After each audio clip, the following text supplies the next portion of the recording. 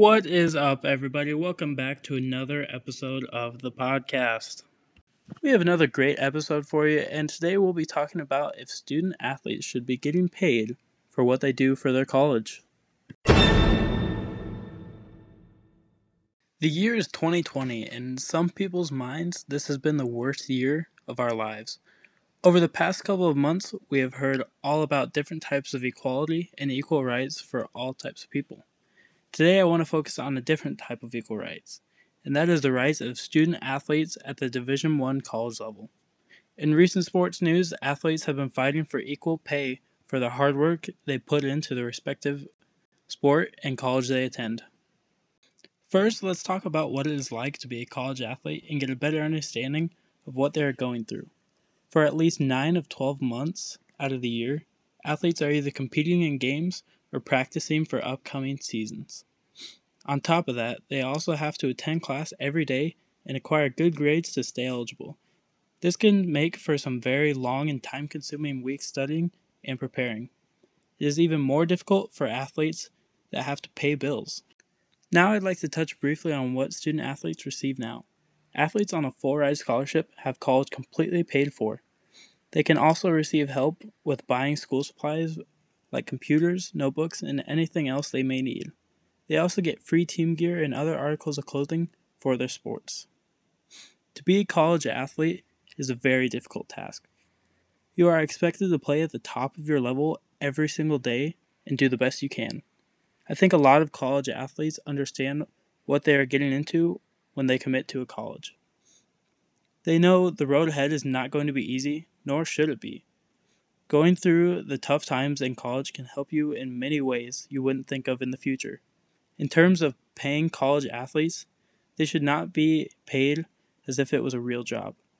When you arrive at college, your biggest goal should be to get your degree, and sports comes second. Any good coach will tell their athletes that school comes first because they know that it could help them out way more than sports ever will.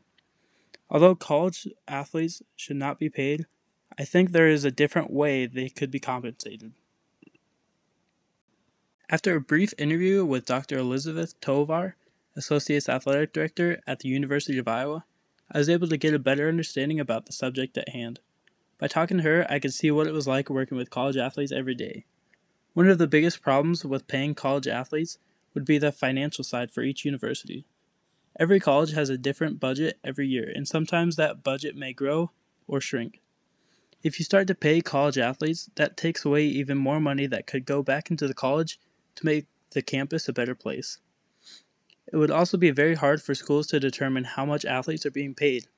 Eventually, some schools would have more money to pay their athletes with, which would pursue the best athletes from all over to go there because they know they will receive more benefits than if they went to a different school. Paying athletes could also affect non-student athletes who attend class. Overall quality around campus, as in dining halls and classroom supplies, could go down because they wouldn't be able to afford as much. Another big problem is determining who gets paid what, and with all equal rights movements, everyone must be the same no matter if you are the starting quarterback or a backup on the bench for the baseball team. Attempting to solve one problem could cause even more to rise. This topic is important to me because I love college sports. They have always been a passion of mine ever since I started playing. As I saw this topic start to rise, I thought of the different ways this could ruin college sports. It could turn a very competitive game into a job. So where would you draw the line between college sports and professional sports? I would never want to see something I love so much fall because college athletes want to be paid. After hearing this podcast, you might never think about the subject again.